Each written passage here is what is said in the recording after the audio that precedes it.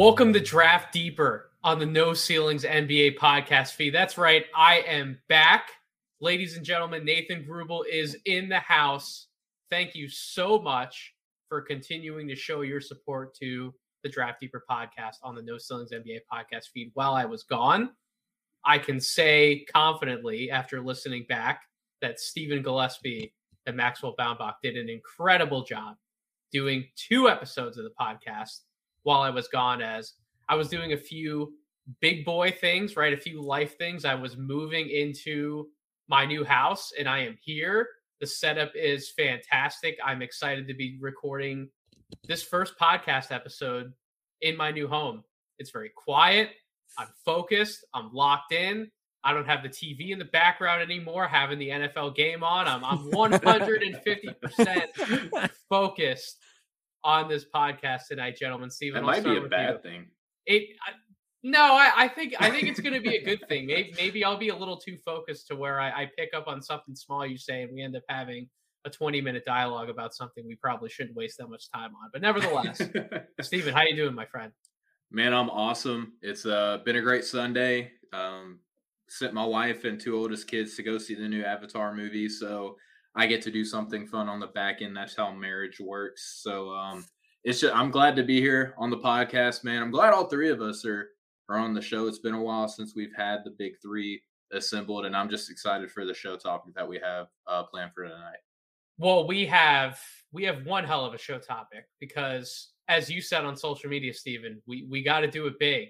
When all 3 of us finally get back together, we got to come in for some heat, and that's why Maxwell. We're doing a big board episode tonight. Are you hyped for big board discussion? I am. I used to be like a constant big board tinkerer. And I think that was like one of the big things I changed just from a process standpoint from last year to this year. It's like, I try not to sweat the rankings too much. Like, I just want to keep a general idea of like, who do I need to watch? Who don't I need to watch? And then every time I do one of these, I do them and I go back into tinker mode. And it's like, oh man, I should have moved this guy a couple spots up, a couple spots down, whatever.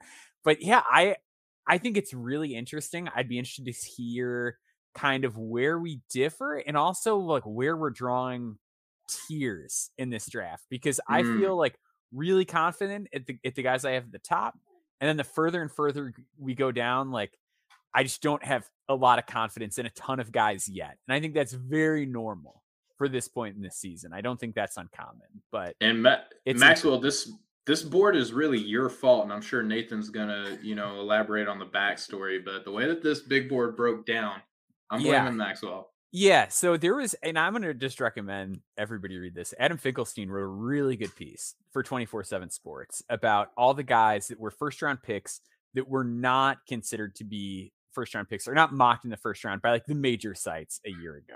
So I'm sure one of you out there is listening and it's like, I had Tari Eason first round in December. And like, look, I'm sure you did. Nobody's saying you didn't.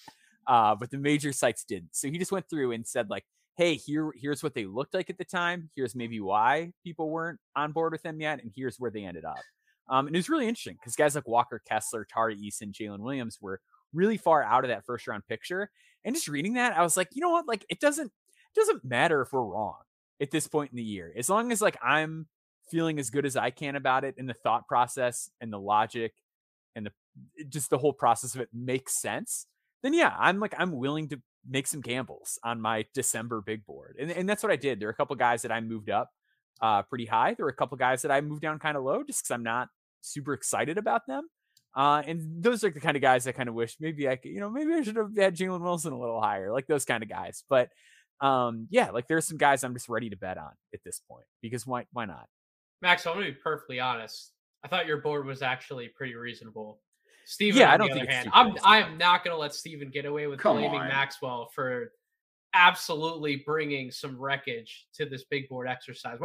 Steven, you're going to have to defend yourself on a I'm ready. Trust me. And even though, as Maxwell eloquently pointed out, we should not obsess about the number at this point in the year. It's December. I really, truthfully, do not put out what I consider to be a full, complete big board until like January, right? My evaluations are still a little rough around the edges.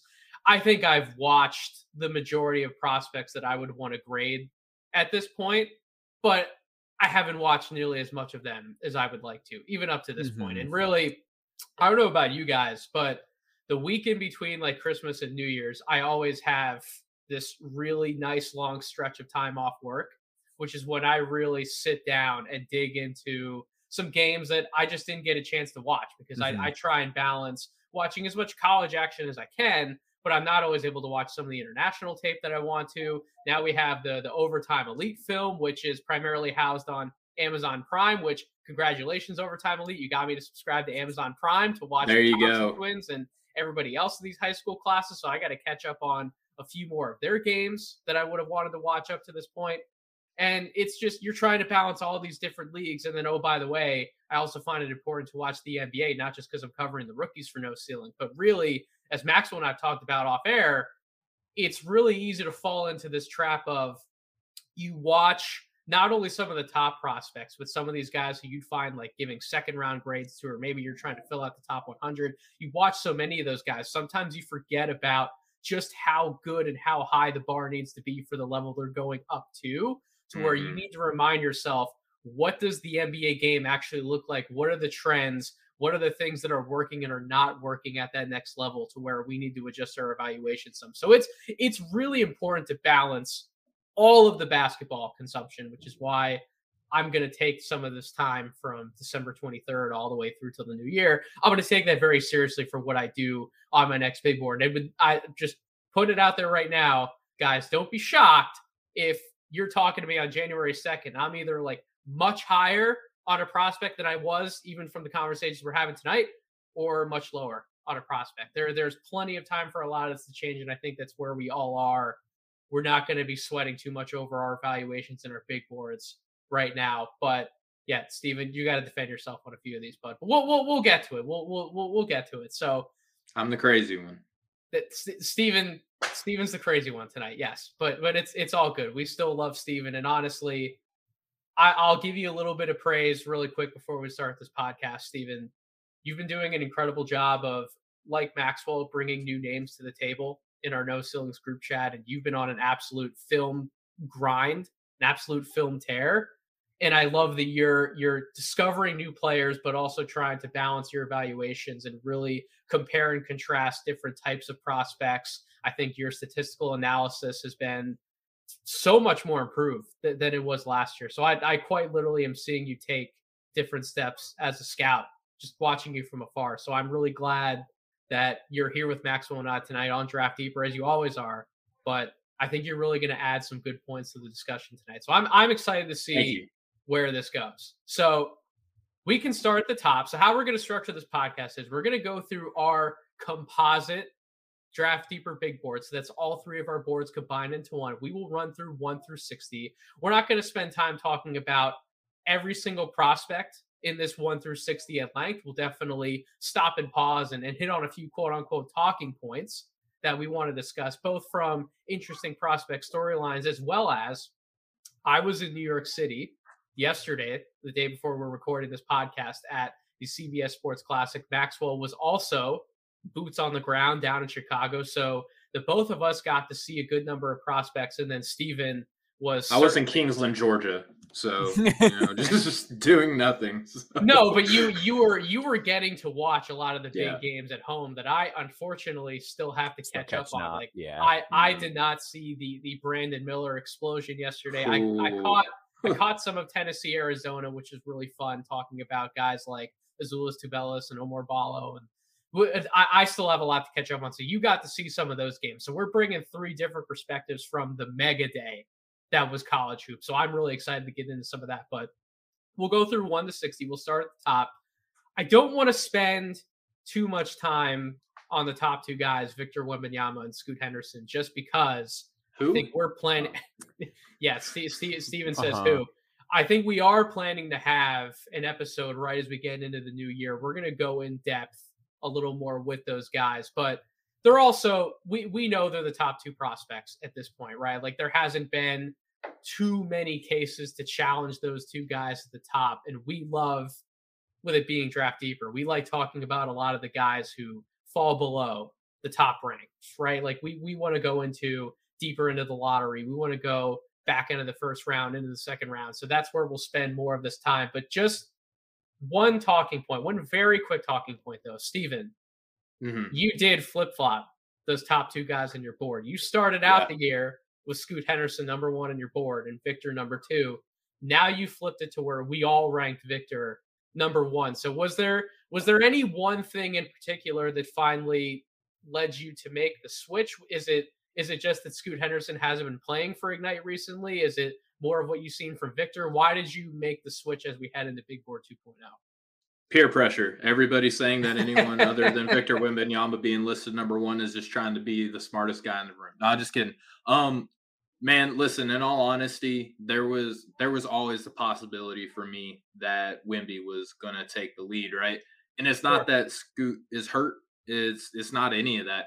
It's just that the consistency that we're seeing Victor Wembanyama have doing just the hysterical things that he was doing early in the year, right? Like, to me, it was just a consistency. Seeing him consistently on the floor, big thing for a lot of people, for the injury concern and things like that. Playing tough competition, even in poor outings, there's a lot of things that you can take away and glean off of, and see where that's going to translate at the next level. Still have the whole concern, like, who's going to help the team more, right? Because I think that to me was a big part of why I like Scoot, is because I think that he is a team floor raiser, whereas Vic is just like a star implant, and then like you're just going to have to consistently build a roster around him to complement him, right? So there was a little bit of that in my evaluation on why I like Scoot more. But ultimately, man, like it's hard to deny the blue alien from Space Jam. Like he's phenomenal. Well, no, I feel like with Victor too, like we talked about the consistency. Like he's been really consistent, but his worst games feel like games that would have still netted him the number 1 pick. Like I watched the game against Paris where like 1 for 5 from 3, bad foul trouble, only ends up with 11 points and 5 boards, but like 6 blocks, 2 steals still. Like he's still like just hitting more and more impressive shots. He's finding open guys quicker. And like the Paris game was like his worst game of the season. And I think if you'd seen that same game going into the year, you'd still just be like, oh man, like he's improved with his physicality. He's willing to deal with more. He's being more creative about how he gets to his spot. Like it's still all stuff that like is so far ahead of what he'd shown the year before, that like just on top of being probably the most dominant player that league has ever seen. Like, anchoring so one of the best defenses in the league. Yeah, and like I said, we're going to dive more into the both of them specifically and really break down more parts of their game. But I think the one thing that's important for audiences to keep in mind, you both share the sentiment. Victor's impacting winning in a way that I don't think we quite expected despite him being this really, really, really awesome prospect.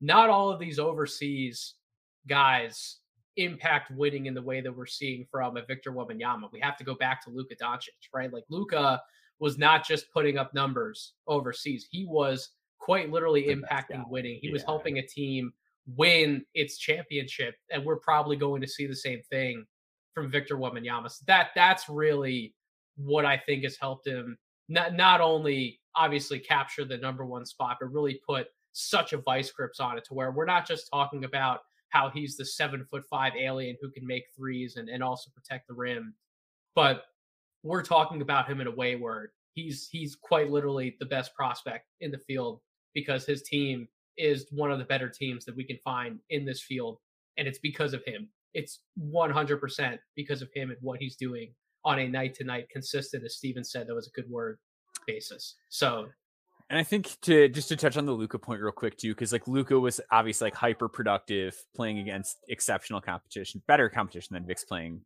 But the thing with like Luka that ended up being wrong was a lot of people would be like, oh, but like athletically, like he's fine. Like the big comp I remember hearing a lot was Gordon Hayward, where it's like, oh yeah, no, like he'll be like that, And it's like, well, with Victor, like there are all these just crazy outlier physical tools that are present on top of that. So it's like we know there's the skill, and then there's this outlier frame, movement ability, everyththing else. So and then Scoot, he's had the injury bug. He really hasn't been playing too much of late for G League Ignite, but I'm still not concerned. All the tape that we do have dating back to last year, dating back to when I actually got to see him in person for an evaluation, everything still stands. I love Scoot Henderson. I think he's going to be quite the quote unquote consolation prize for an No NBA. reason for him to try to tough it out, you know? Exactly. Yeah. I've seen that on social media. Is he trying to protect his draft stock some? Like maybe, but at the end of the day, who can blame him, right? But also, like, protect it. It's like, who's taking it? Like, realistically, like, I don't know. I mean, I'm sure there are people that would say Amen Thompson could or whoever, but like, come on. You know like, how it is when we don't see someone for a long he's time. protecting right? his body more than like his draft stock, in my opinion. Which, hey, great. Like, look at Anthony Davis. Like, he just had another injury, and it's like, not that it's like Anthony Davis should have shut it down to college or anything like that, but like, your body doesn't always cooperate, and take the time. There's no reason to push yourself physically in that way at this stage in your career when you still have a lot of money to make. So. And who would have thought that we would be having this conversation about Scoot instead of Wemby? Mm-hmm. Yeah, a lot of people pretty ironic. Be surprised. Yeah. Well, Maxwell, that was in some ways a great segue to where this conversation needs to go next when we talk about who could possibly challenge for that number 2 spot, right? Who could possibly challenge Victor and Scoot near the top of the draft? And to me, as well as by our consensus big board, there's 3 names that really come to mind. So there's Cam Whitmore, who is number 3 on our consensus big board. And then there's Amen and Asar Thompson, right? Both of the Thompson twins, to me, I would rank them ahead of Cam Whitmore right now as they fall on my board. I've actually moved Asar up past Amen for that number 3 spot. And then I have Amen number 4 and Cam Whitmore number 5. Steven, you do have Cam Whitmore number 3. And there was a time where you were sort of trying to flirt with Cam maybe as the number 2 prospect in this draft class. I think he's settled in for you pretty comfortably at number 3, and now we've gotten to see him play basketball at Villanova. By the way, another guy who, even when he's having some off days, right, coming back and really trying to get his legs under him, he's impacting winning. This Villanova team is undefeated with him in the lineup. So, Steven, since you are, I guess, the most Cam Whitmore resident on this podcast, the guy who's most in on him, why don't you talk about why you have him at number 3, why that opinion really hasn't changed of what you've seen from him in some of these games for Villanova? Well, yeah, I mean, considering that he came off of an injury, granted it was on his hand, it wasn't like a lower body injury or anything like that. Like nothing like Dariq Whitehead is having to kind of work his way back into shape from. Just also taking into consideration context like play style for Villanova, the rotation management, things like that. Coach Neptune is still really learning the game right now, and we saw that before Cam was even there. He really bolstered the way that this team's played. Like went on a nice little win streak as soon as he touched the court. Starting with that victory in Oklahoma. Just there's so much power and finesse and grace. Skill is right there. I'm really been surprised on how impactful he has been on the defensive end, which was not something that I thought I was going to be saying at this point in the season, especially coming in off of an injury. But the offense is there too, right? Like the stuff that he's doing off of the bounce. Shot isn't really all right there, which was something that I kind of like pre-baked into my evaluation coming into the season. And I think that he's showing a little bit from the shooting perspective that there's enough to be excited about. Like the shooting motion doesn't look crazy. It looks like there's a lot that he can kind of build upon there.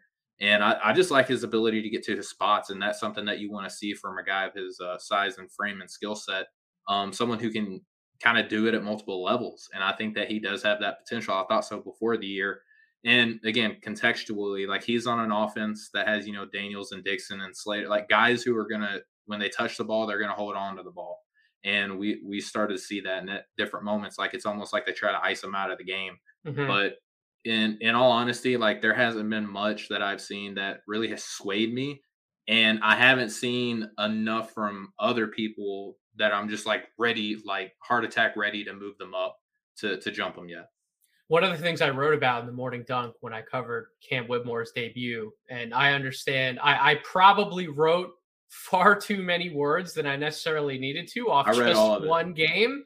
But the biggest thing, Maxwell, that stood out for me about Cam was he's, as I said, he's still getting his legs underneath him. And I think once he gets into more of that quote unquote game shape, I think the next development in his game is going to be balancing the 3-point shot versus getting downhill. And when he's able to leverage more of his physicality, when he's able to get a cleaner step on defenders on a more consistent basis, and he draws all of that contact around the basket, when he gets to live near the free throw line, he's going to start to pile up points in a very similar way that we saw Paolo Banchero last year, right? When Paolo really started to lean into more of his game inside the arc and focus more on that front, he became such an incredibly dangerous offensive weapon.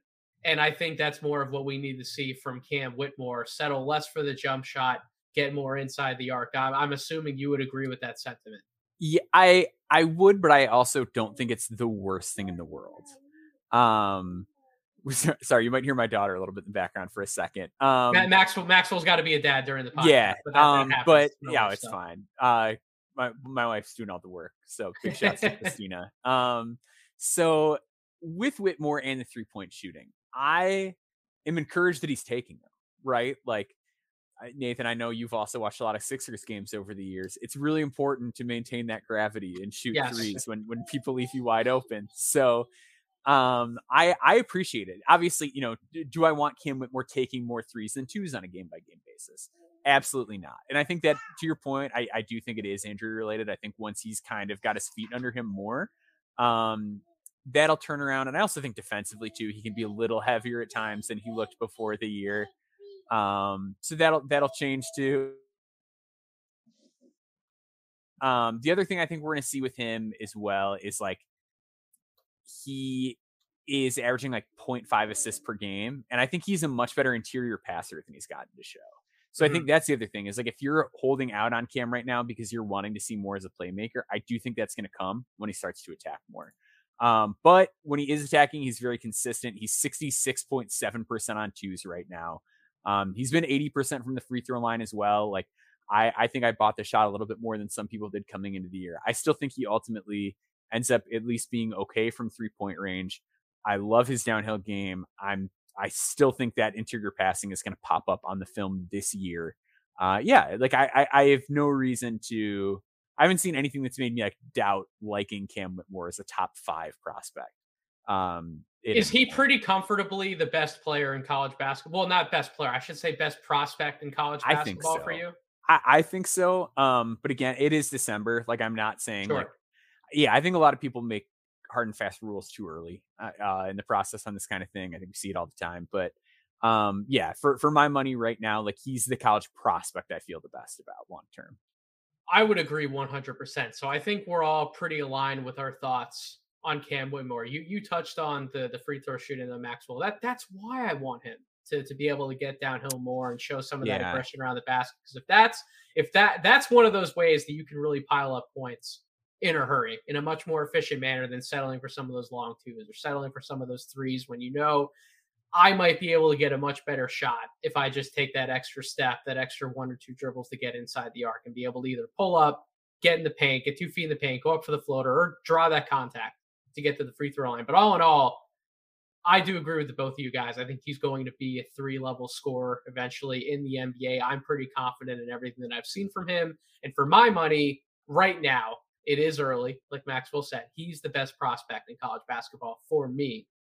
But he's not that number 3 guy. For me, Asor Thompson is that number 3 guy. And it's really funny because I think Maxwell still has Amen number 3. I think I'm like the only Amen holdout at no ceilings. Like, I think I might be one of the only ones with him at 3. I felt pretty strongly about having Amen number 3, but what I actually got to watch, and again, I haven't been able to watch a ton of Overtime Elite this year, but I have gotten a few more full games under my belt, other than what I saw up close in person when I was down in Atlanta. But from the tape that I've seen, Asor is much more confident. We're seeing much more of the passing creativity than I think I'd certainly expected we'd see up to this point.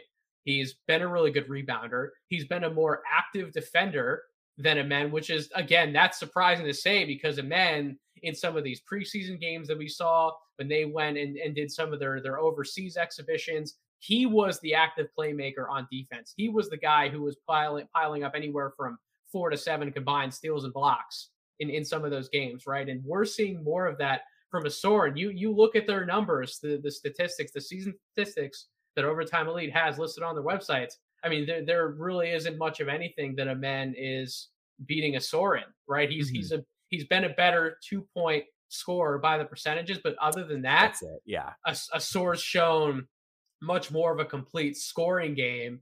We're seeing more of the passing. We're seeing more of the defense.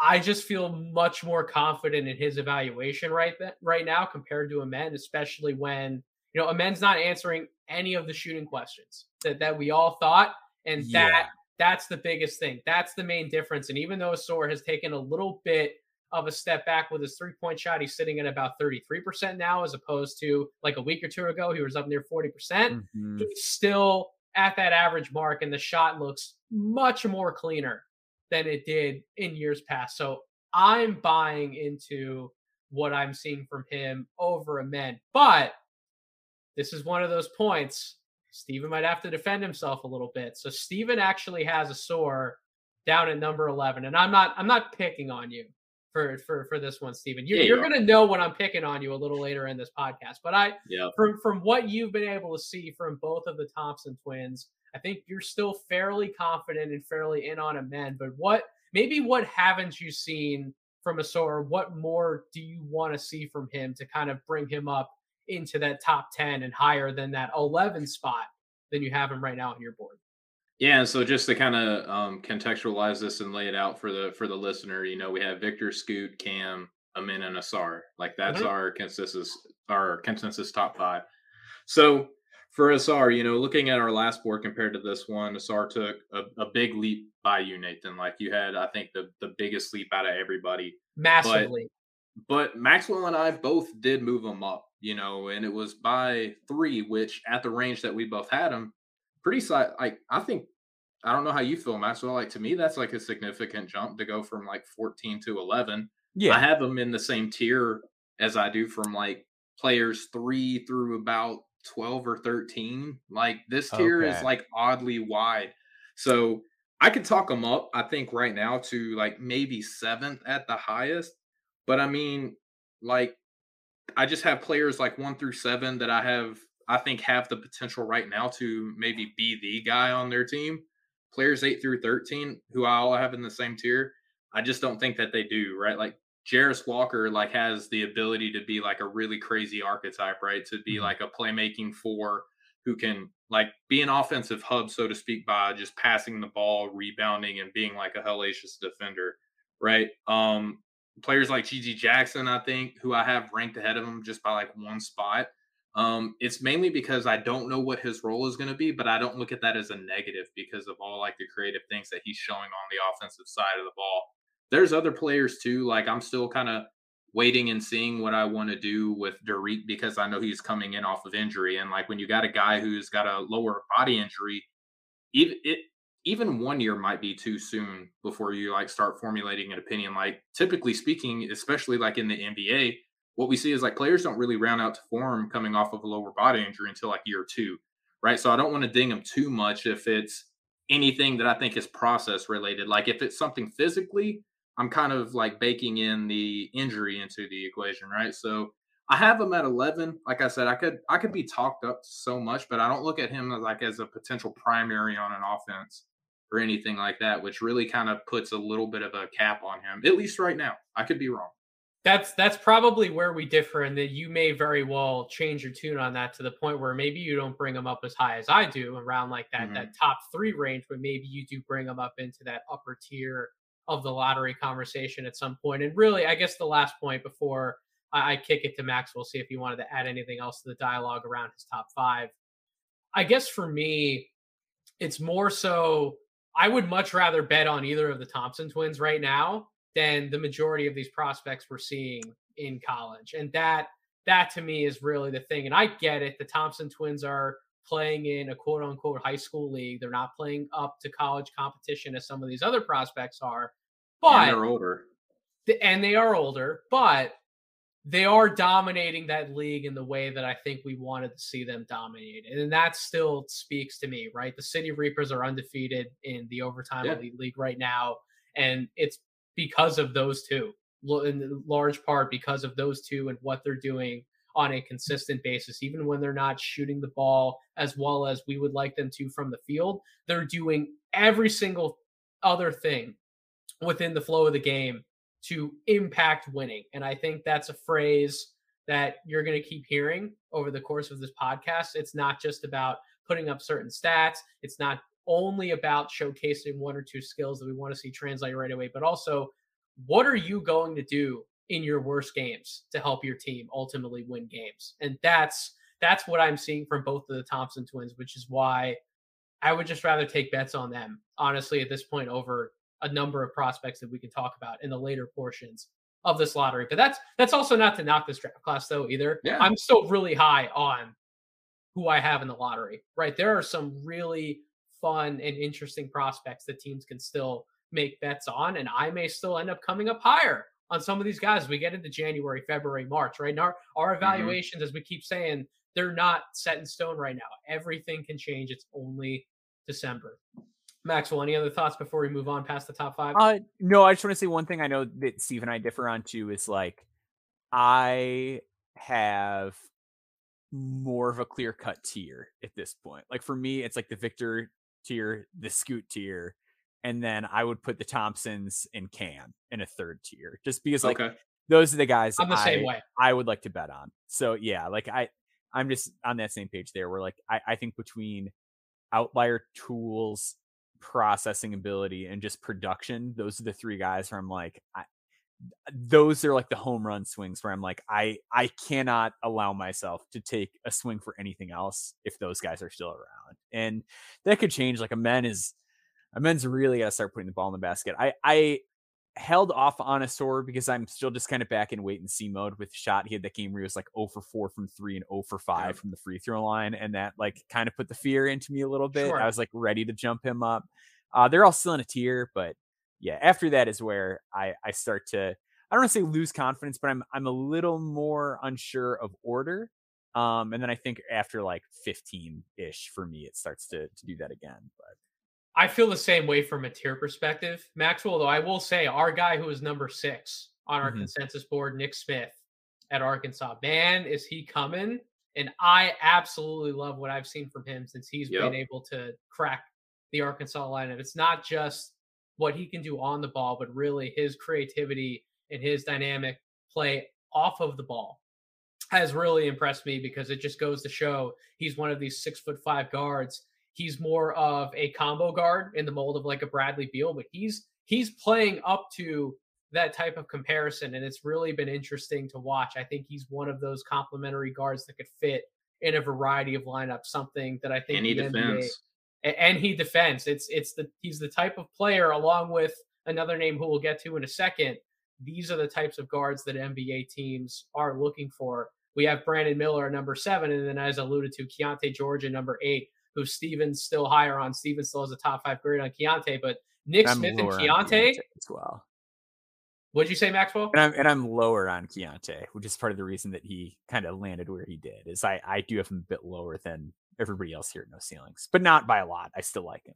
Sure, you have him in number 13, but either way, he's still a lottery prospect for you. But those two guards, right? Those are two guards the NBA is always looking for, as well as number 9. When we talk about Anthony Black, the other fellow backcourt mate at Arkansas, Anthony Black has been massively impressive to my eye.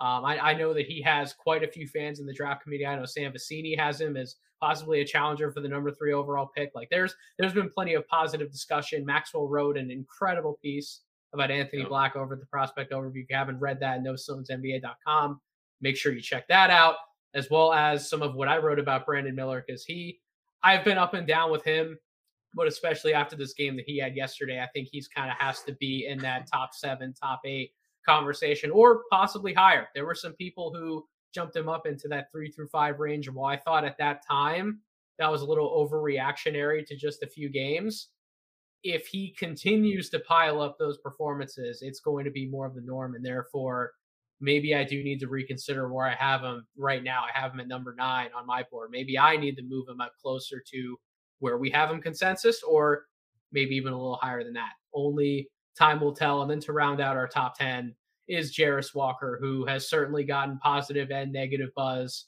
over the last few weeks. But I think either way for me, and I know I know Maxwell is 12 right now. He has Jarris Walker number 12 on his board. Steven and I have him inside the top 10. Regardless of how you want to break down his offensive game, I think if you watch Jarris Walker play defense, to me, that's what a top 10 pick looks like. Every other thing he's bringing to the table from other than what he's doing from a scoring standpoint, that's what I want to see out of a top 10, more of a complimentary pick who just fits the modern NBA so well, especially if more of those jump shots are falling like they were in Houston's game against Virginia yesterday. That was a big win for Houston. All right, so we get outside the top 10. Our 11th prospect on our consensus board is Gigi Jackson. Then we have Dariq Whitehead at number 12. He is the one guy who fell out of our top 5 from the first time we did this exercise. He was supplanted by Asor Thompson. Then we have Cason Wallace at number 13, who, by the way, I saw him in New York yesterday. He did nothing to really sell me on him being higher on my board, which he's a fascinating. I love him. I do too. I love him too. I'm the high man on him. I had him 9, so I love him too. But that's a very loose tier. I should qualify because, like, in even having Jarris, you have him 10 or 10. Okay, yeah. I was gonna say that tier is like a mess for me. Like, I change my opinion about these guys every single day. Still at this point, not like about what they're capable of and not, but just like projecting out how I see them. With the sample being as small as it is, and he has a lot of different skills. So first of all, none of us would have any bad things to say about his defense, nor would a lot of other evaluators. But from an offensive perspective, he has all of the tools in his bag that you want to see from an NBA guard. But the problem is he's a little too passive at times. And I think that comes back to his demeanor. And I see it up close in person. He's just a very calm, relaxed guy. He seems like an incredibly polite person. Like, if we had him on our podcast for an interview, I'm sure he'd be like one of the top 5 nicest players that we could ever talk to. I think that certainly comes back to bite him at times, because then when he feels the need that he has to turn it on, he has to be more aggressive, then he sort of goes into this mode that maybe he's not always picking the right spots, right? Maybe he's pressuring himself a little bit too much to get over involved in a way to where we might want to see him from the jump. When he comes out of the gate and he's aggressive and he's hunting his own shot, he looks great doing it. He got off to a quick start in that game yesterday against UCLA. Then he went dormant a little bit. And then when he tried to get it going in the second half and really hunt for his shot more, he wasn't taking the best quality of shots. And ultimately he finished, I believe, 2 of 12 from the floor. And he didn't look great doing so. He didn't look comfortable out there. And that's, it's not just that game, seeing him up close and personal. I've seen that from him in multiple games now, to where we've kind of come back and we're kind of asking ourselves, yeah, he might be one of the best complementary guards that we have in this draft, but if we're taking him inside like the top 10, for example, where does he fall from a ceiling perspective, right? And again, it's not anything that has to do, I think, with his skill, because I've seen him make every shot in the book that I'd want him to. I've seen him make a lot of the basic reads that I'd want him to out of pick and roll and in other certain passing situations. I think he's got to find that balance, and he's one of these prospects I definitely want to evaluate more of him in the second half of the year, as opposed to leaning too hard on a crutch for the first half of the year, and we'll see where he lands on future boards. And then, I also hate Kentucky. Like, not because I'm a Razorback fan or anything. Oh, they're a like bad that. team. I genuinely hate the way that team is being run. That is one of like the biggest things that I think has worked in his favor. So we made this board before the last game. So the stinker against UCLA was not something that was in the universe at the time that we made that board. Yeah, I mean, just from a spacing perspective, it's like you can have Antonio Reeves and he can chuck shots, but like not much else. And it's like CJ Frederick does that too, and like he's not even doing a very good job. But CJ like, he's being on the floor because he's not playing the defense the Cal wants him to exactly play, so like it just Livingston just had his, like, it seemed like he had his debut the other night, right? Like he finally showed life as a prospect. And as an evaluator, I genuinely don't like watching Kentucky basketball, because it's going to make me earn my quote unquote paycheck as an evaluator. You know what I mean? Like, there's nothing like with Gonzaga super this cut year. and dry. Yeah. Yeah. Like, I feel like there's just certain teams where it's like, I need to give myself like a couple days off. from like watching this team, because like it just like what should be happening and what is happening is so far apart that like incredibly frustrating. It clouds your judgment to a degree. But the spacing situation is rough. Jacob Toppin has not hit shots. Sheboy is not taking threes, probably nor should he. Sevier Wheeler is Sevier Wheeler. He's like punching above his weight as a shooter right now too. Like it's just not a great fit. But this is what he signed up for. So we've got to judge him based on that too. We do, and again, I think the second half of the year will be more telling than the first half. That seems to be a common theme among Kentucky guards. Period. Right, the second half always seems to be a different story than the first half. So I'm in a wait and see approach with Case and Wallace. But rounding out our lottery conversation, we get to two wing prospects where I did want to stop and have a little bit of a discussion.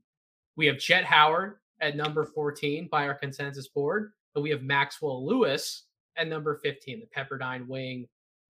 Two players, I think the both of them could certainly be lottery grades, so it's very fitting that we have them back to back on our personal boards. I want to hear from you guys why you would have either of them ranked ahead of the other, because I think it's a really good conversation to have in the draft community right now when we want to talk about two-way wings or bigger wings with offensive upside. These are the types of players that Draft Twitter wants to gravitate towards. Maxwell, I'll start with you. Jet Howard, Maxwell Lewis. I know it's like asking you to pick between two of your favorite sons. I get it. That's how it is for all of us. But which one are you higher on right now and why? Yeah, so I'm higher on Jet by quite a bit. So I'm gonna do a little bit of a spoiler for my column this week. Jet Howard's being added to the expanding big board at number 9. It is a spicy take, and we are now entering the territory where like I mentioned, like this tier is very wishy-washy for me. I'd even say after 8 it like gets a lot murkier for me personally. I think that Jet Howard is a better athlete than he gets credit for. I think just from like a movement verticality perspective, like whichever way you want to talk, northwest, east, north, south, east, west, side to side, up, down, I think he's a better athlete than he gets credit for. I also believe that at 6'8" is a true dribble pass shoot wing that is his age is very hard to look past. This kid is playing high level competition. He's averaging a very efficient 15.5 points per game, 40% from 3, 62.8% on 2s, averaging 2.5 assists to 1 turnover. Like there are guards that are one and done that don't have that kind of assist to turnover ratio. Yeah. Jet Howard has a flamethrower from long range, and he's 6'8", and he's doing that, and he has footwork to get to his spots. He has an in-between game. He has a floater. He's got mid-range pull-ups. He is a problem when he's chased off the line already. It's 6'8". It is a one and done. Now let's talk about the not so good stuff with Jet Howard. Can you explain to me why he doesn't, or he seems allergic to getting rebounds? Can you just explain that? So we're defending. Okay. So I think we're kind of misdiagnosing him a little bit here when you're saying he's allergic to rebounds. I think he can be allergic to the ball in general on defense. There was a play the other day where the ball literally hit him in the back on defense and he like did not get the steal. So there are some real defensive woes. I think he puts it together because I think he's a smart kid. I think he's a smart player. He has the pro pedigree. And I think he's going to want to like be a good defender. Like, I think that's just like part of who he is. I think he's going to want it and get after it. But yeah, he does not compete on the glass at all. Currently just stands and looks at the glass. That's a big problem. I acknowledge that's a big problem. It's why like I'm not confident in this ranking at this point, even though I do think he's lottery because those offensive skills are so important. I think he's good on the ball. I like the on-ball defense stuff from him. The off-ball is like scary bad. Like, because there are plays on the ball where guys will drive into him. He can stick with them. He can get off the floor quickly, so he swats their shot. Like, he has these really good block numbers, but his steal numbers are really low because his off-ball defense is like what I call like one or the other off-ball defense. Mm-hmm. It is either I am watching the ball and I'm going to get back cut because I'm watching the ball, or it's I am watching my man. And like in that game the other day, a ball literally hit him. The ball hit him and he did not get a steal because he was just completely glued to his man. He has to find that balance. And I think he will. I think just based on what I've seen from him as a thinker on the offensive end, I think the defense comes around. but then the rebounding is very concerning. The off-ball defense is very concerning. And those are things that could really hold them back. But I think even if they do, like with what we're seeing from him at his size and his athleticism at his age, like that's still an NBA player, even if he's only good on the ball defensively. Like I still want that guy really bad on a team that I support. So that's my Jet Howard pitch. And Max Lewis also, like, love him to death. He's 20, like he's a couple years older. So like, he's 20 years old. He's gonna have to start drawing Social Security soon.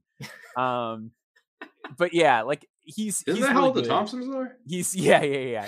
He's much more complete as a rebounder, as a defender. But I just think where he is as a passer and playmaker, like he's made real significant strides in those areas.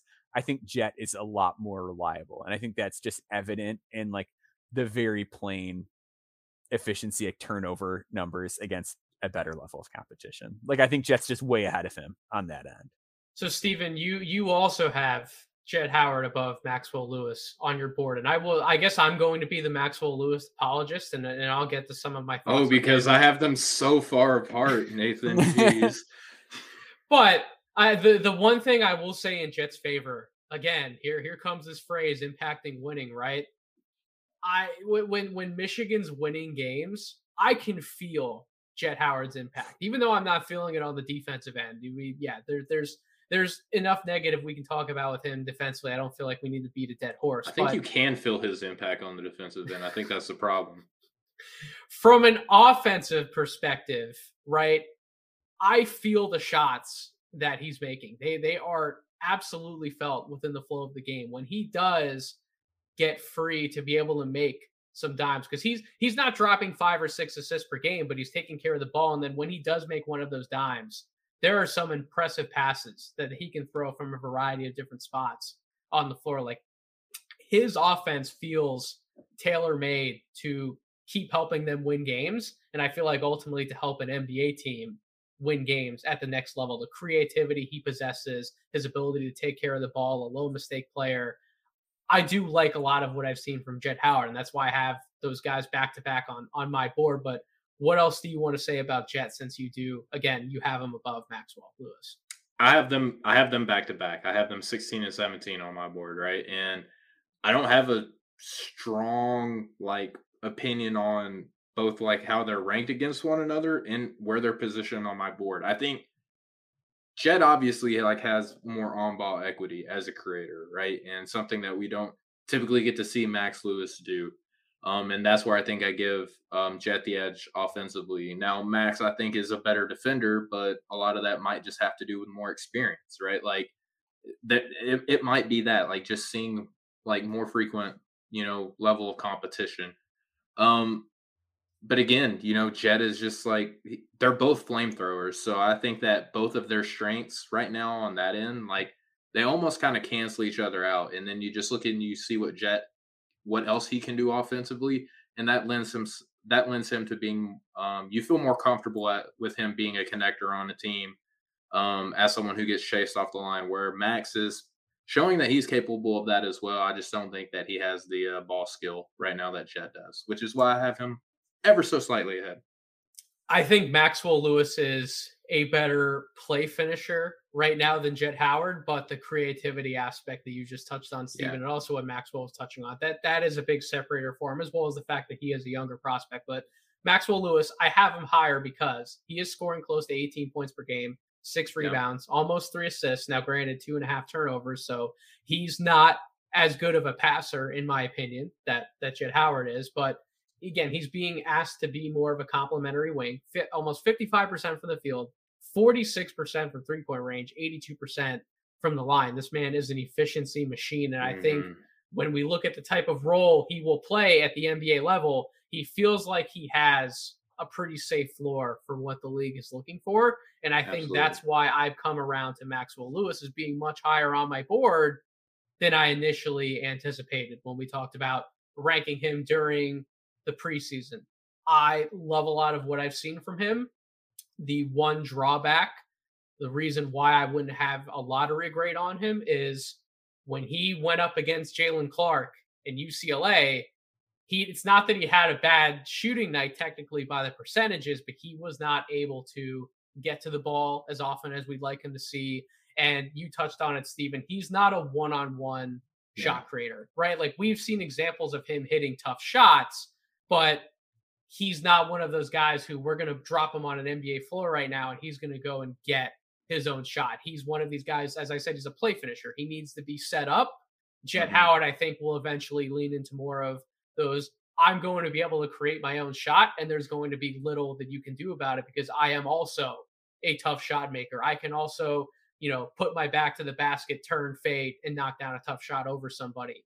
I'm able to relocate off the ball, catch it, and then either make a quick decision to drive, stop and pop, get all the way to the rim, or quick fire release, right? Like there's more versatility to Jet Howard's shot making repertoire. I think I'm just more drawn right now to Maxwell Lewis's efficiency on top of what I see from him from a defensive perspective. And I think if Jet Howard shows more signs of life defensively, he does move up quite a few spots on like the next edition of my board. He gets closer to the top 10 conversation, and I think that's where Maxwell is right now. Steven, it looked like you wanted to add one more thing on the conversation.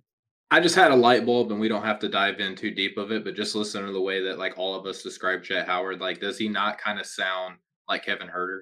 You know what I mean? Like someone who can do. That's like kind of where I'm at. Is like, I just think like these guys play on good teams. Like these guys help winning. Guys that are big and can shoot and know how to get places and see the floor. Like, and I think Jet physically, like there's a lot of upside to his defense if he can just like figure out how to look at two things at once. So 16th on our board, we have Grady Dick out of Kansas. 17, we're still all believing in Baba Miller, who has yet to play a game at Florida State, but nevertheless, when he does take the floor, we still think we're going to see great things from him. At 18, we have Chris Murray out of Iowa. And at 19, we don't need to have a deep dive discussion on Terquavion Smith from NC State, but Maxwell did get to see him yesterday up close and personal. So I'm just curious on some of what he saw, some of his takeaways, and if they've maybe influenced where he currently has him on his board at number 24. If we were doing this exercise, Maxwell, after your in-person trip, would you have him higher, lower, or about the same? Probably about the same, maybe a little higher. So he had a very good first half and a very bad second half. Bad in that like the shot just wasn't falling for him. But in the first half, like it was just real evident that dude is a pro. Like the way that he moves, his quickness, the amount of snap he has on his crossover, how fast he is when he turns the corner, his deceleration, his ability to hesitate and just like burst, like those were so next level. Like those all looked so much more like a good NBA player in those areas than a college player. Like it was not close. Like seeing him and like a guy like Jalen Cook on the same night, it's just like, oh, there are levels to this game. And like killing my dreams about Jalen Cook, but I wanted to like him too. I've been really mean to Jalen Cook in the group chat. Like he just had a rough game.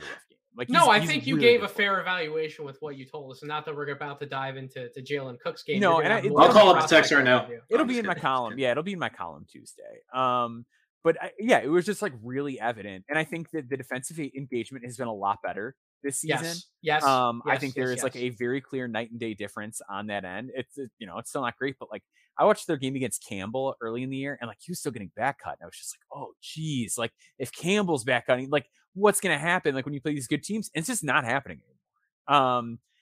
Like there are games where he goes cold. But it still felt like down the stretch, it was a very close game they played against Vanderbilt. And down the stretch, I was still thinking in my head, like, I wish they were playing through Terquavion more and Jarkel Joyner less. You could see him because this is a great thing about being in person is I could see his eyes, like when he's attacking the basket, and that dude is looking around. Like he is not, it's not like happenstance that his assist numbers are up. This dude is truly like reading the court and looking for options at all times. So I came away very affirmed. I know that The 3-point shot hasn't been what he wanted. He's finished inside better. He missed some kind of easy-ish ones inside last night, but just what I saw from him athletically, the defensive stuff, how well he moves, like he's just very clearly a pro. And I don't think I'm like, I would feel dirty slotting him like outside of the top 25 after what I saw yesterday, because I think he very clearly is an NBA player. It just comes down like philosophically, who do I value more? And that's exactly right. That's very well put. We all have him inside of our top 25. I think right now I'm the highest on him. I have him at 20. I see him as a top 20 pick, and he could possibly climb up even a little higher than that for me personally.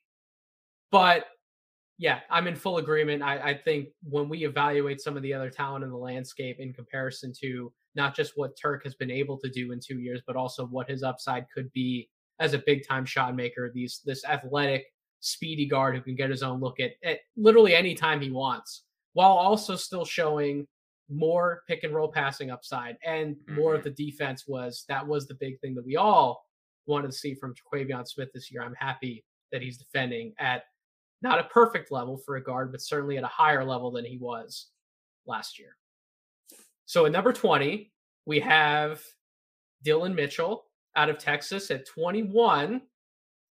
This is where the biggest conversation, my biggest beef with Steven is about to come up in this section of the board. And I'm just going to run through some names and then I will come to you, Steven. So at 21, by consensus, we have Kello Ware out of Oregon. At 22, we have Kyle Filipowski out of Duke.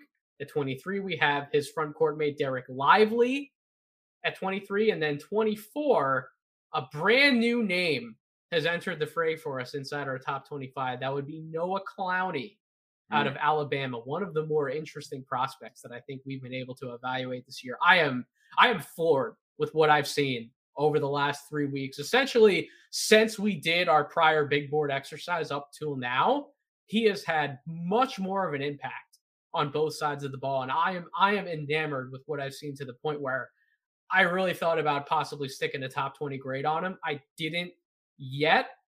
I do still want to see more. And I know that Steve would want to see more as well, given where he slotted him on his board, but he did add Noah Clowney to the board nevertheless. We all did. I really love what I've seen from him. But this discussion comes to the big man. So when we say big men, we're talking about Ware, we're talking about Lively. We can put Filipowski in that conversation. We can put Clowney in that conversation. And we can put Deron Holmes also in that conversation, who is, spoiler, much, much further down our consensus board. He sits at 49 on our consensus board. But nevertheless, one of the last major stopping/talking points in this podcast would be about the big men. And more so, I want to get Steven's perspective. I'm teasing you, Steven. I'm not actually angry at you or mad at you, but it's all good. I do want to know why you are really, really down on the big men in this draft class. Like, we're not just talking about you on your personal board having them in like the 20s. They're in the late 30s and early 40s. And in Deron Holmes' case, he's not even inside your top 60 right now. So I just want to know, is it they aren't showing you enough in terms of being prospects overall? Is this more of a philosophical difference where you're just not targeting putting centers higher on your board right now? Where are you at with some of these names? And you can take this conversation whatever way you want. You can talk about them as a whole. You can break down certain guys individually. Take it wherever you want. But why are some of these big man names in particular either so far down your board or off of it completely? Well, let me start with this. As a draft deeper team, we had Arthur Kaluma ranked 14th on our 1.0. Yes, we did. Right now, he's 46th. That's a 32 spot drop. We had Lively 10th and Ware 18th. Right now, I have Lively at 18th and Ware 19th, which is a much smaller drop than where we are collectively right now as with Arthur Kaluma, right? And again, like, I completely changed how I would have approached a 2.0 in prior years, right? Because I said blame. Like, Maxwell really inspired me to kind of go with my gut. And right now, like, in all honesty, I feel like you guys have a little bit more of a harder sell to why you're holding on to where they're at now. Like, I feel like a lot of it might have to do with like their freshmen. Some of it might have to do with Khalil Ware being in like a running back stable, so to speak, at Oregon, where he's not getting consistent playing time. Lively is in a very simplified role, and he fell a lot from being the number one prospect, even coming into the season, where a lot of people had him as a consensus player, right? So I don't know. The production isn't there. Like, there's a lot of concerning stuff about both of those players. And when I'm considering that, like, we're even talking about Noah Clowney over these two guys now, something that none of us thought was even going to happen before today, right? So I just there are other big men that I like more. There are more big men coming up to take their spot, and neither one of these two are really doing anything to hold claim to that. Now, granted, again, I know that they're freshmen, I know that they're young. They can still move back up my board, right? As the season goes on and they start like getting their footing or whatever. I just like have not been comfortable at all with their level of play. And I have had to have some very rose colored lenses to like look at them and be like, yeah, like I'm still excited about these two guys. And Maxwell did a fantastic job, right? Writing the piece on like I'm still in on Derek Lively, and like I still want to believe in him, but I'm looking at like all these other prospects that I have, and like at the end of the day, the prospects that I have ranked ahead, I just think are better. Now, granted, they're all grouped in a similar tier. Like, unfortunately, I have to slap a number next to them, but gut check feel, I'm just lower on these dudes. So that does make me feel a little better when you put it in the sense of they aren't producing in the way that you would want them to, which is why you're going to look at not just other positions but other players to be able to rank ahead of them and make safer, quote unquote, in your mind, bets that you're just going on a gut check feel. I would rather take player X over a Khalil Ware or a Derek Lively. If you are going to take the argument and use the stance of I'm valuing these other positional archetypes over guys like a true center like a Khalil Ware or a Derek Lively, I would have had more beef with that take because I think it's a mistake that I see on draft Twitter right now all the time. Right, Yep. like we're talking about these wings and forwards, and that's really what the NBA loves and is enamored with. But the NBA also still values size. You still need big guys to grab rebounds, to play defense, to protect the rim, because when you don't have those big bodies, sure, you may close games with a smaller lineup, but when you don't have those bigger bodies at other points in the game, you're missing out on rebounding opportunities. You're missing out on easy points. You're missing out on block shots. You still need size. And when you can marry size with skill, right? When we talk about a Khalil Ware and what we saw from him before he got to Oregon, and when we talk about a Derek Lively, what we've seen from him before he got to Duke, I agree that they aren't producing at the level that I would certainly like to see from them to be like potential top 10 picks or like back end lottery picks. But I can't knock them too far down because of what I have seen prior. I'm trying to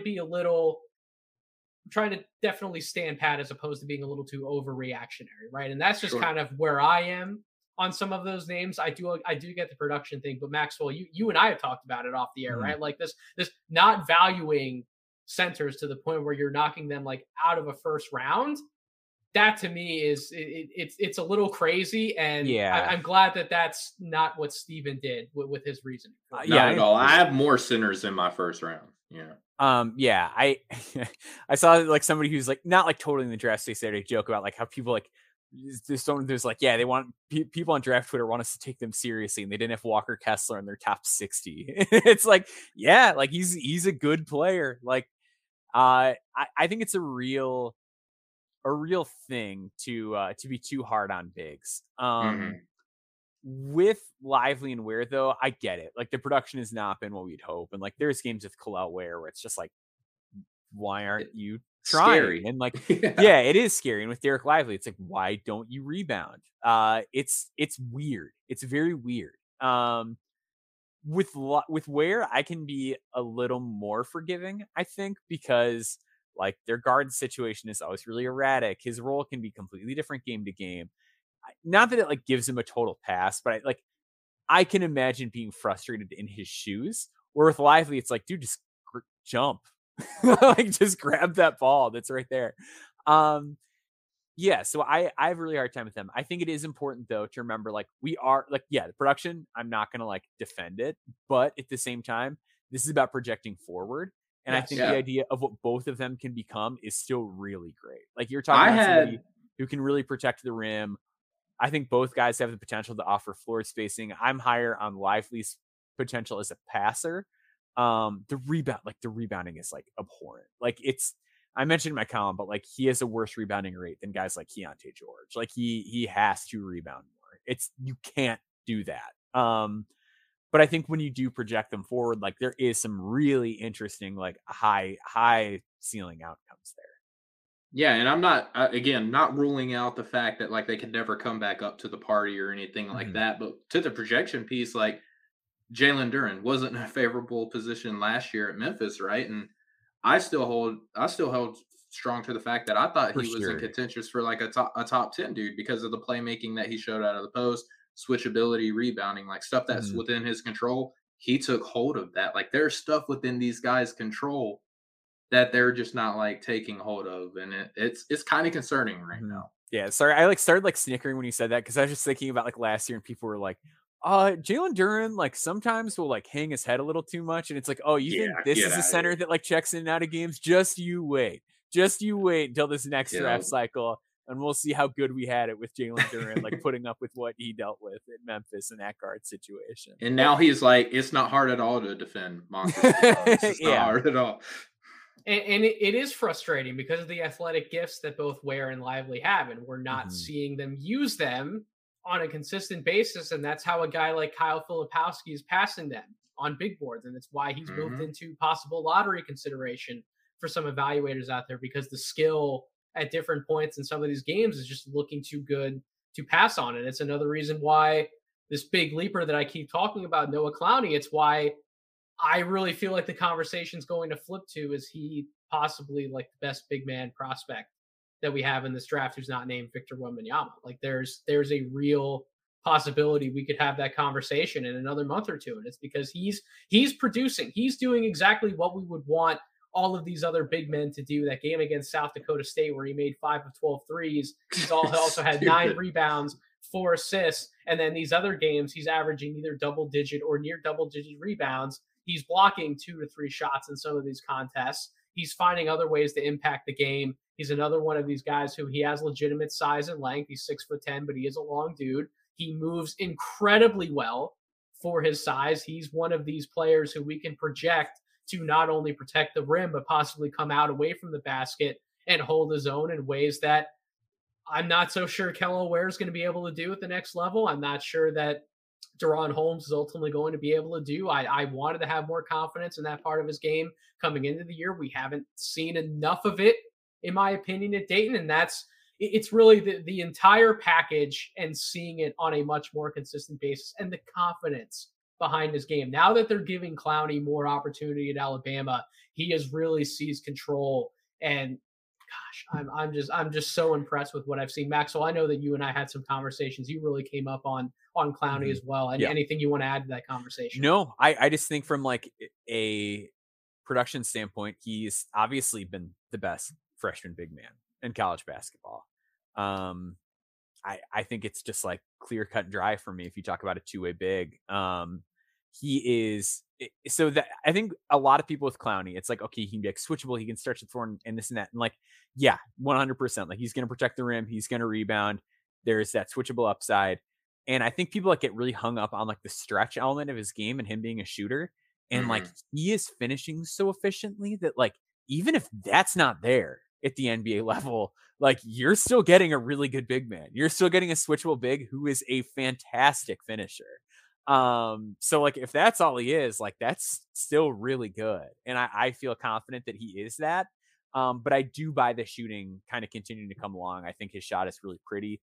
And I think he is going to be that. Like I think he's going to be the modern big that everyone's looking for. And at this point, like, yeah, like a board in December, sure. I'll place a bet on that and see how it looks in a couple months. And if I'm wrong, I'm wrong. But yeah, I just really like what he has to offer.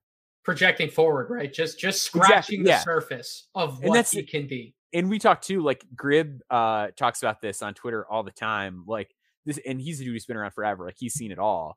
Shout out to Gribbs. Yeah, like he's mentioned that like Clowney didn't play on a shoe circuit the way a lot of these guys did. He came from like an independent grassroots program.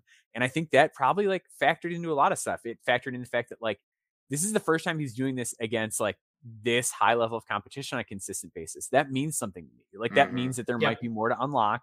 In addition, like it means that like, yeah, maybe we shouldn't be holding on to the fact like, well, you know, he was like the 86th best recruit by RSCI. It's like, well, like they probably didn't have as many eyes on him. And when they did, it was probably a tough, even then it was probably a tough evaluation for them because he wasn't playing against the same level of competition as everybody else. So like you just got to take it with a grain of salt and look at what's in front of you and look at what he could be. I feel like he's taken strides already during this season, so I'm willing to bet on him taking them going forward. And I like the tools. God bless grassroots evaluators. Yes. I feel like where they're at in their point of talent evaluation, I truly feel like it's a much more extensive, taxing, and harder job than what we're trying to do on this absolutely, podcast. 100%. So shout out to everybody who contributes to any RSCI ranking or does their own sort of ranking or polls or whatever the case may be. Shout out to you guys in the grassroots circuit. Certainly, yeah, as you said, the Grib, he's been on Draft Twitter forever, so we certainly appreciate his value and input in the space. So number 25 on our consensus board, Ryan Repair for the New Zealand Breakers, who I think is coming back soon. I think beginning of January, we're going to see him get to take the floor again. Can't wait. Which neither one of us have him at 25 or higher, which goes to show you like how much we're about to differ like as the board progresses. Oh, we're going to see some real differences. Yeah. So 26, we have Marcus Sasser out of Houston. 27, Jalen Hood-Schifino out of Indiana. 28, Jalen Woolston in Kansas. 29, an interesting prospect that, talk about differences. Tyrese Proctor, I have him 21. Steven has him 28. Maxwell has him at 48. So talk about some differences. We won't. I think it's a little too early though to have a deeper conversation on Proctor. He's one of these guys. I just want to see the ball go in the hole more. That's it. Like he's a guy who could very easily like fly right back up. And like, is that your Marcus Sasser take too? While you have him, I'm just I had Sasser too low. Like I 100% had Sasser too low. But it's similar, and it's just like like Sasser is a guy I'm like more okay missing on to a degree, but. Yeah, same I will thing say with Sasser. And Sasser's got the injury too, so it's like that's true. You can't even see out of one of your eyes. Like, but he looks sick with the glasses, though, which should give him more value. 2 to 3 months from now on this podcast, mark my words, we're going to be having lottery conversations about Noah Clowney and Tyrese Proctor. Mark my words. I think Clowney 100%. For sure. Yeah. Well, it's on the air now, so it's on the air. Where you can hold my feet to the fire. Somebody keep that quote somewhere on tape, and we'll see where we are closer to the NCAA tournament. And then at 30, I'm going to give Steven the floor to tell us a little bit about this prospect, because he was the first one out of us three to really bring the name to light. He was somebody who I had him marked on my preseason list of prospects as a freshman who I wanted to keep eyes on, but I was not expecting him to be in the draft conversation this year, let alone be in the first round conversation. And oh, by the way, we have Taylor Hendricks out of UCF at 30. There are people who have him inside their top 15, top 20 on their board. So Steven, tell our audience, or at the very least remind our audience, who Taylor Hendricks is as a prospect and why we need to be taking him more seriously as a first-round talent. First off, I'm just thrilled to death that, like, we got him in the first round. Like, that's just incredible. You're going to by your merits alone, because I have him at 56 on my board, and that's not saying that I only see him as a back end of the second round talent. I'm also very measured on if I'm adding somebody to a big board altogether, I don't want to rocket them too far up the board unless I'm feeling that strongly about a talent. Like Noah Clowney would have been the only name that I did that with on my board, because I have truly been enamored about him. But for me to enter Hendricks into the conversation, that's why I have him lower. But if I were to have graded him closer to where you guys have him, he might have very well been inside like the top 21, top 22 guys on our board. So you guys are really driving the Taylor Hendricks train. Yeah, he was 17 for me. Yeah, like Maxwell, I think was the highest of the two of us. I think I had him at 25 or something. 25, like that? Yeah. Yeah, so I mean, I think we're seeing the same dude though, right? Like Yeah. he UCF forward like has an idealized NBA role right now, right? Like switchable guy who can give you minutes like in the defending in the front court, can switch out onto the wing, is a knockdown 3-point shooter, is an excellent weak side rim protector. He rebounds well. He's a freshman, like a real freshman. So you got the developmental curve that everybody loves, right? Your staff gets to influence like the way that he grow and develop more. And I love him, man. Like he just needs to improve as a decision maker, but I think that will come with time and also with strength too, right? Like the thing that everybody is knocking Brandon Miller about is that his 2-point percentage sucks, and he can't do anything. And well, give the guy a chance, like maybe a year to get a little stronger, maybe in the off season, and that type of stuff should flesh out. I think a lot of the same things will apply with Taylor Hendricks as he moves forward. He's just such a floor raiser too for that UCF team. Like I don't think anybody saw them coming in the manner in which they have right now, and he's doing just such tremendous work. Is like a very good athlete too, has a pretty good vertical pop, uh lateral mobility. Maxwell, you could probably talk on this a little bit better than me, but I think that it's real and I think that it's there. um I just don't know if he's a pure five, and I don't trust the ball handling, right? Like he can do enough with the ball to be Yeah. dangerous positionally, but he's not going to take anybody off the bounce or anything like that. No. So that kind of limits him in role, in my opinion, which is why I kind of have him at the tail end of the first. But that could change. I'm very thrilled with what I've seen from him so far. Yeah. So like I talked about like just placing bets on guys on this board. He's a guy I'm comfortable betting on because just like the stuff that is there is all the important stuff, right? Like he's got pro Yep. size. He can really rebound. He can really protect the rim. And I say this like every podcast, but if he's going to play the four, like weak side rim protection is becoming increasingly more important. He's very good at that. He looks huge to me.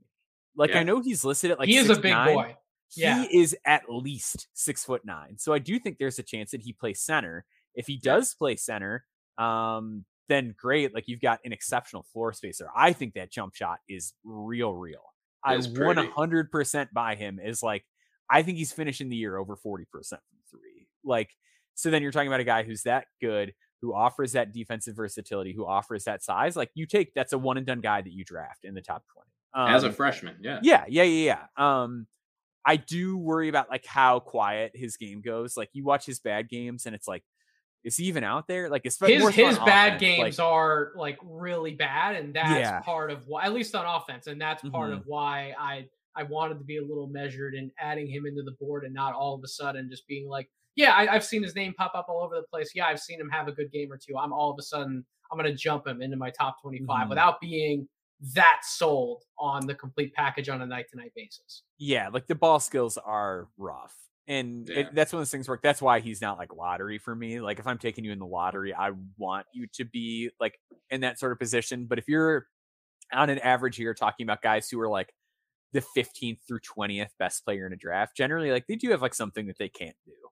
And for Taylor Hendricks, it might be just like dribble and be a really good passer. But still, even if this is a guy that is huge, who I park in the corner to make a ton of threes at like high volume and then be an absolute monster who can cover fours and fives and like not get killed when he switches on to smaller players. Like, yeah, I'm absolutely loving that guy in that draft range. So I think he's got room to climb. If like the shot really falls off, maybe he falls, but like I really buy the shot a lot.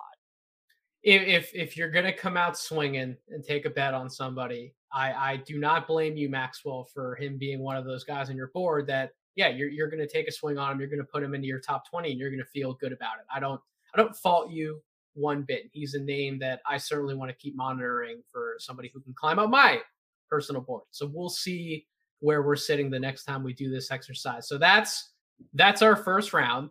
We're going to go through the second round, and there's a few talking points that personally I'll hit on because I saw some of these guys yesterday up close and personal in Madison Square Garden, but we're going to try and go a little bit quicker through the second round. So 31, we have CD Sissoko out of the G League Ignite. 32 is one of these talking points. I will let Steven hit on Ricky Council IV out of Arkansas really quickly Woo pig. because he did choose to write about Mr. Council for his weekend warrior that was published the day that we are recording this podcast. So, Steven, I will say before you give your breakdown on him, he's one of my two favorite wing prospects that I'm really starting to see. Like if I wanted to pick two names that I really wish I could have gotten in the first round and may very well be in the first round the next time we do this, his name is one, along with Jalen Clark, who I'll touch on a little bit later in a second. But Ricky Council IV, why did you want to write about him, and what has he really shown you that makes you be like, yeah, this is a guy who we need to be valuing much more as we move into the next part of the draft cycle? Well, yeah, so we're getting more film on the bigger names, and I'm trying to like work my way up into actually starting writing about like top 35, top 30 prospects. And Ricky Council stood out to me because I think that what we're seeing now and how we're projecting him moving forward, I think is really important. Because Arkansas, he started the season off with Nick Smith being out, being asked to do a lot more with the ball in his hand. And it's worked out tremendously for Arkansas. He's shown that he's grown as a playmaker, as a ball handler, and someone who can get to his spots with relative ease. One thing that I just like is so hard for me, and I wrote about this in the piece over at NoCeilingsNBA.com, is how much different he approaches 3-point shooting to any other part of his game. We're talking about one of the premier collegiate athletes that if you were just to turn on a Ricky Council mixtape, you would be like, why is this guy not like a lottery level talent? Because for as much as he can jump over the top of anyone's head, you'd be hard pressed to slide a sheet of paper underneath his feet when he's shooting a 3-point shot. And it's really difficult to watch because, and I'll break this down in my piece too, right? Like where he'll drive on a mid-range shot with a hand in his face and he will just elevate up over the guy and he won't get blocked at all. His shooting mechanics and his form from deep scare me. And when I'm looking at a player who I don't think is going to be primarily, going to have the offense ran through him, you're going to have to shoot. The shot is like the worst part of his offense, and it can get better. Like I wholeheartedly believe that if someone's like, hey man, do you want to jump so you're not overcompensating with your arms and missing like all over the place? Like he doesn't consistently miss in one spot. Like it's so sporadic everywhere that he misses. And I wholeheartedly believe it's because it's a push shot. Defense leaves me a little bit concerned, which also, if you're not going to be a star player, like you gotta play defense and shoot threes. Little concerning, but I do love the upside with him, which is why I have him like very early, second round. Don't know if I'm going to get him in that first round shot, but if that or first round conversation, but if the shot comes around, then heck yeah, like because he's electric on the floor. He is a little bit of a funky evaluation because of the type of prospect that he is, right? Some of these like mid-range specialists who don't quite have the 3-point equity that we would want them to have, don't quite have the defensive equity that we would want them to have. They get a little trickier to where if this doesn't work, you'd much rather take that guy with a second round pick than a first round pick. But if it hits, which by the way, he has had some impressive performances for Arkansas this year, both from that mid-range area, from skying up and being able to finish around the basket, as well as from distance.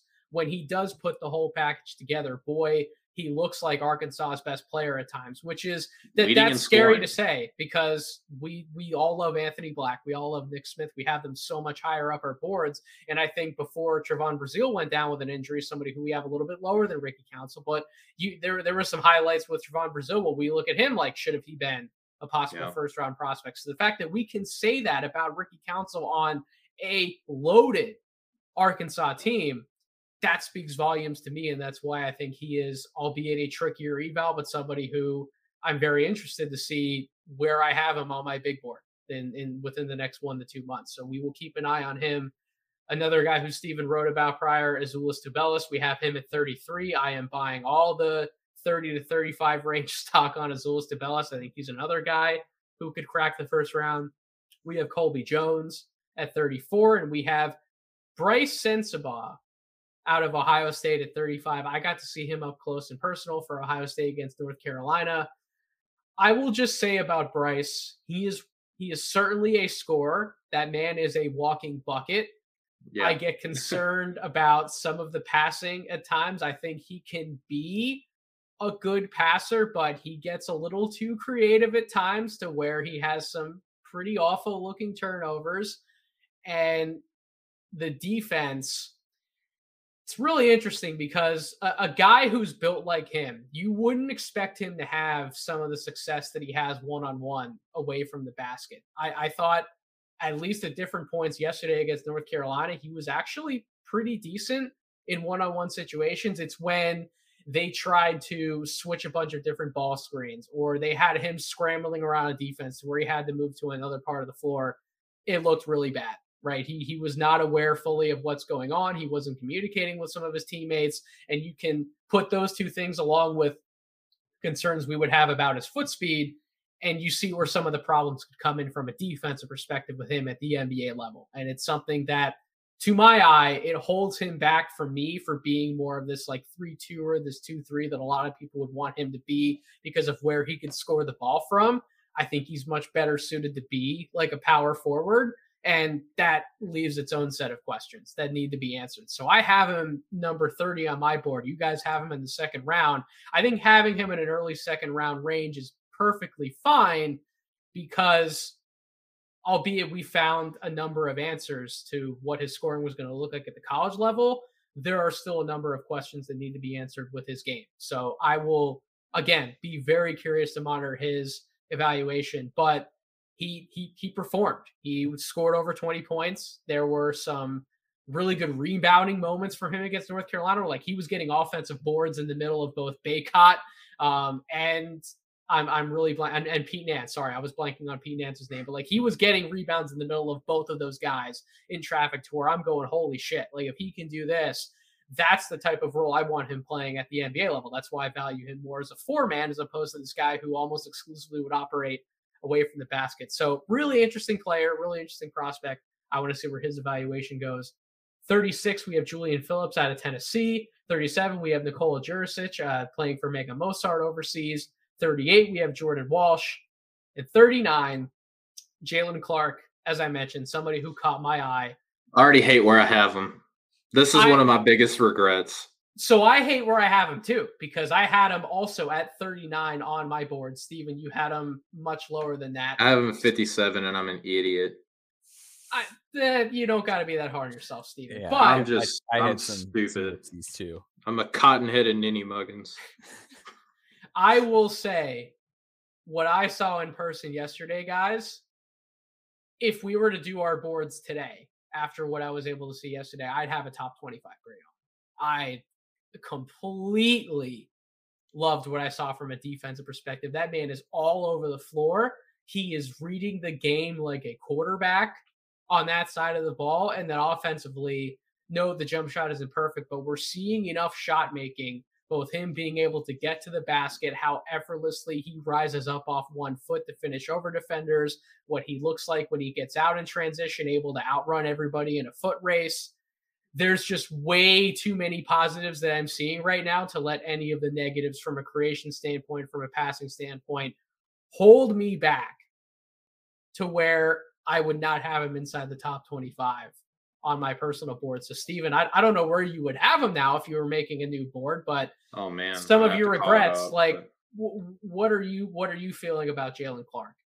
Well, like just to kind of put this out, like at this point in the season, I'm trying to cast out as big as a net as I can, and I'm still sifting, right? And I worry what his NBA role looks like. I genuinely do. Like, so do even though I feel like I have him too low, I do worry about his NBA role because I was watching film on him today as we're recording. And one of the things that I noticed is that he's exclusively a right-handed finisher. He's a little bit more on the smaller size. He is very athletic, but the fact that he is like a smaller size guard and he's one-hand dominant and he's not a good shooter, like that really concerns me offensively. Like we see guys like Matisse Thybulle, who is like an elite defensive-minded guy, like not see the floor. You know what I mean? And we always say if this guy can just get a jump shot, if this like Isaac Okoro, like everyone was really high on him for his ball skill, for the potential for him to grow as a passer, playmaker, and if he gets the jump shot, it's going to look really good because of how good of a defender he is. Everyone wants to kick him off the Cavaliers already. I really worry. I would move him up substantially. Like, not saying that I'm not trying to justify where I have him because admittedly I have him too low. I genuinely do have concerns about what he looks like in the NBA, because even the best version of him defensively, like, he's still going to be limited on the positions that he can guard too, right? So it just kind of, I kind of worry about, like, is the offensive limitations and enough to go with the very stellar but positionally limited defensive upside that he can give an NBA team. Maxwell, any thoughts you want to add in on Jalen Clark? Yeah, I feel like I'm still kind of like he's a big wait and see guy for me. Like I have Okay. him like early second right now.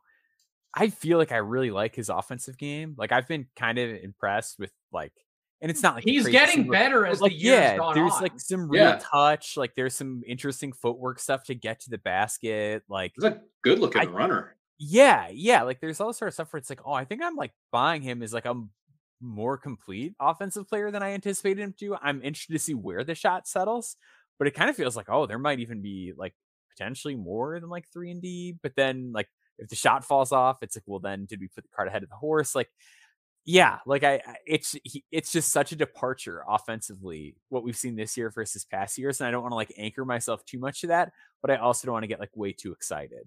Like last year, like Will Richardson had a huge stretch of games where he was awesome, and I was like, oh, I'm gonna put him in the first round, and then like he was still Will Richardson. So like you'd never know. Like I want to just really see where it plays out, but at a certain point, like hey, you can't pass on him. So that like this is around where I have him now, but he could move way up, he could move down. Measured takes. That's what we're trying to do here at Draft Deeper at No Ceilings. We're trying anyways. We're trying. Not on this board. Number 40, we have Imani Bates. 41, we have Coleman Hawkins out of Illinois. 42, we have Maxwell's favorite sleeper prospect, Tucker DeVries out of Drake. 43, we have Amari Bailey out of UCLA. 44, Trace Jackson Davis out of Indiana. 45, Julian Strother out of Gonzaga.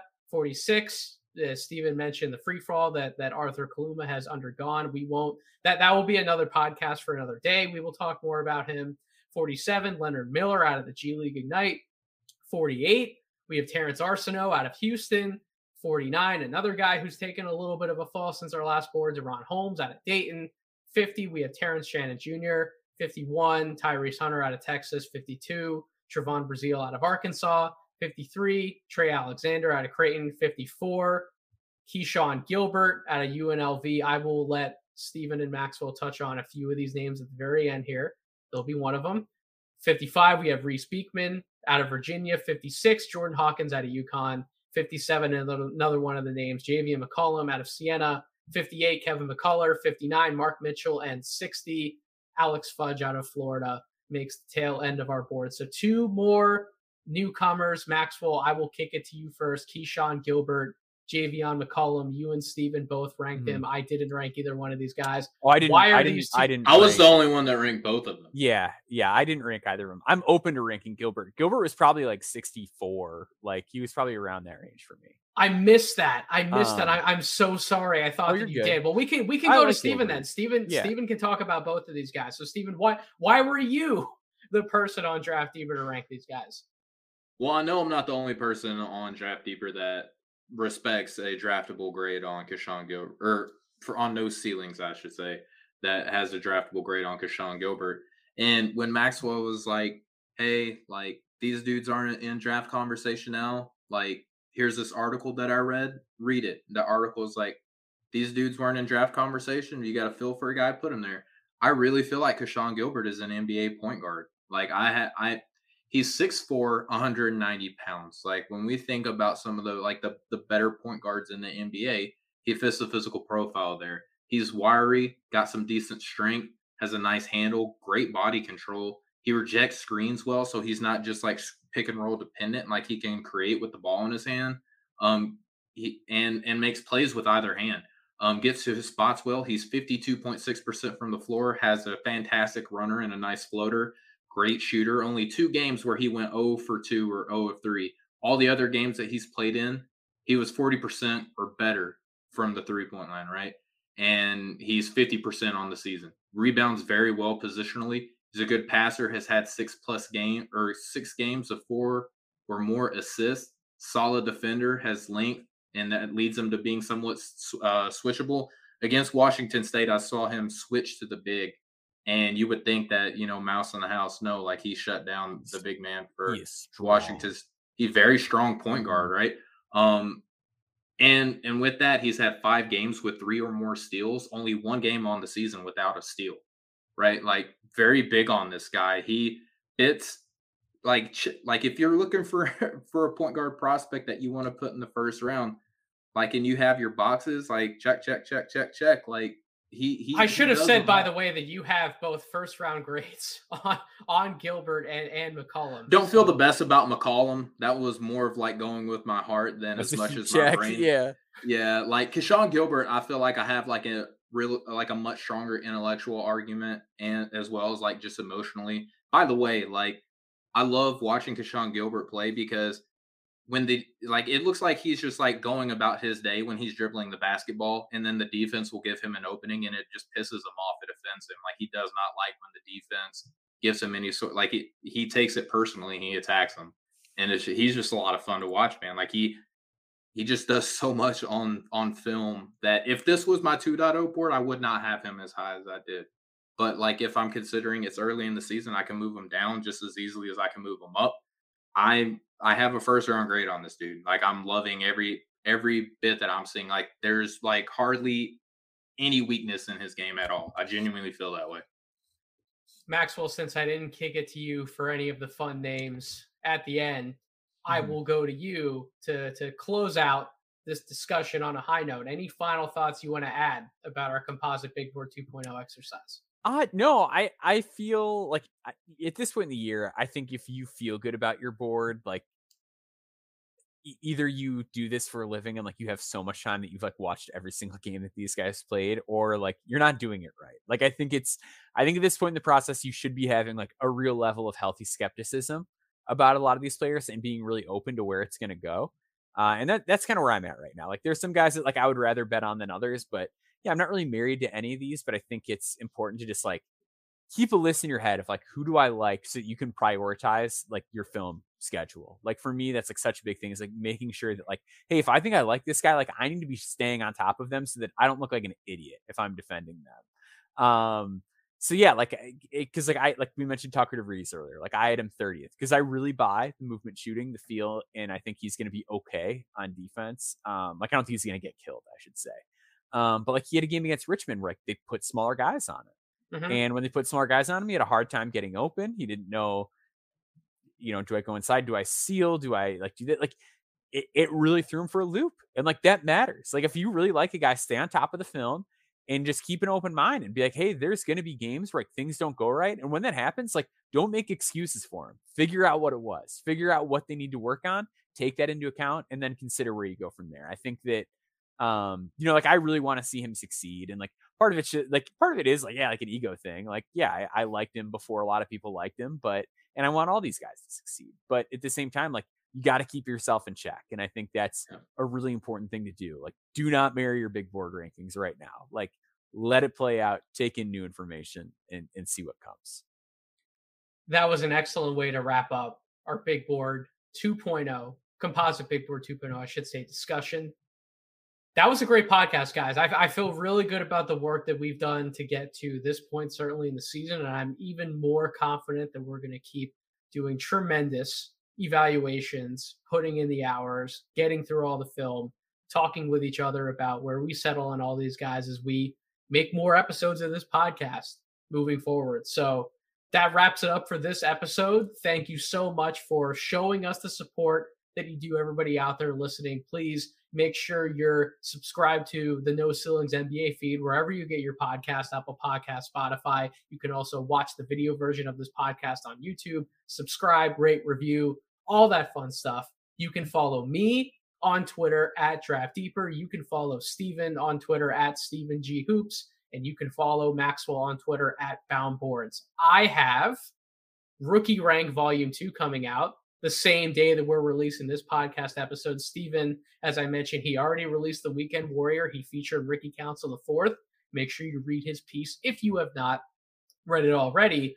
And then Maxwell's going to have a full breakdown on multiple names that he was able to see in Chicago as he was also boots on the ground. So certainly make sure you're reading all of our fantastic pieces at NoCeilingsNBA.com. Subscribe to the Substack. Steven, did you want to interject, say something at the last minute? Yeah, just real quick. Be sure you're listening to Home and Away tomorrow. It was my hand at hosting, and Josh Lloyd of the Locked On Podcast Network, who's like the godfather of fantasy basketball. He and I, we talk about a lot of the young NBA prospects, something that I don't really get a chance to do. I haven't talked NBA in a really, really long time. It was cool to have him, and we just run down a bunch of prospects, kind of based off of Nathan's work that he's done for No Ceilings, and where we had guys on our 1.0 kind of rookie rankings, and had a great discussion with him. So if you like NBA talk, tune in tomorrow. Look at that. Fun week at NoCeilingsNBA.com. You have my rookie rank going out. So now Tuesday, you have Home and Away with Steven as well as Josh Lloyd from the Locked On Network. And then Wednesday, I will be on in podcast form with Nick on Deep Dives, as we also take a look at what the hell did Nate write for his rookie rank this week. I can't wait to discuss some of the fun young guys in the NBA. Trust me when I say they deserve the coverage that they're getting, and they deserve the continued coverage that they will get throughout this year, because this class is deep, boys. Like it really is. Like this has been a much better rookie class than I think a lot of people anticipated. The number of legitimate contributors that I could point out in an exercise like that, I believe I got my piece to about 16 names in total when you factor in the 10 that would comprise my quote-unquote all-rookie ballot. And I think I have 6 other honorable mentions that I also wrote a few words without about. Chet. That's without Chet Holmgren at the top. You're absolutely right. So really fun class. Make sure you're tuned into everything we're doing at No Ceilings NBA. But until that time, until we meet again on this podcast feed, thank you all for listening, and I hope you all have a wonderful rest of your week.